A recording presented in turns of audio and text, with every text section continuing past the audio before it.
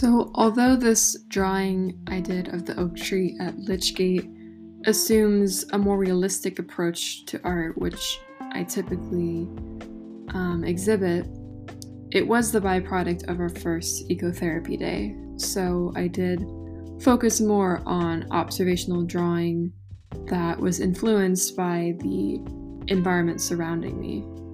And I quickly realized how beneficial these outdoor sessions were to both my artistry and my mental health. The multisensory experience of nature was a much needed break from reality.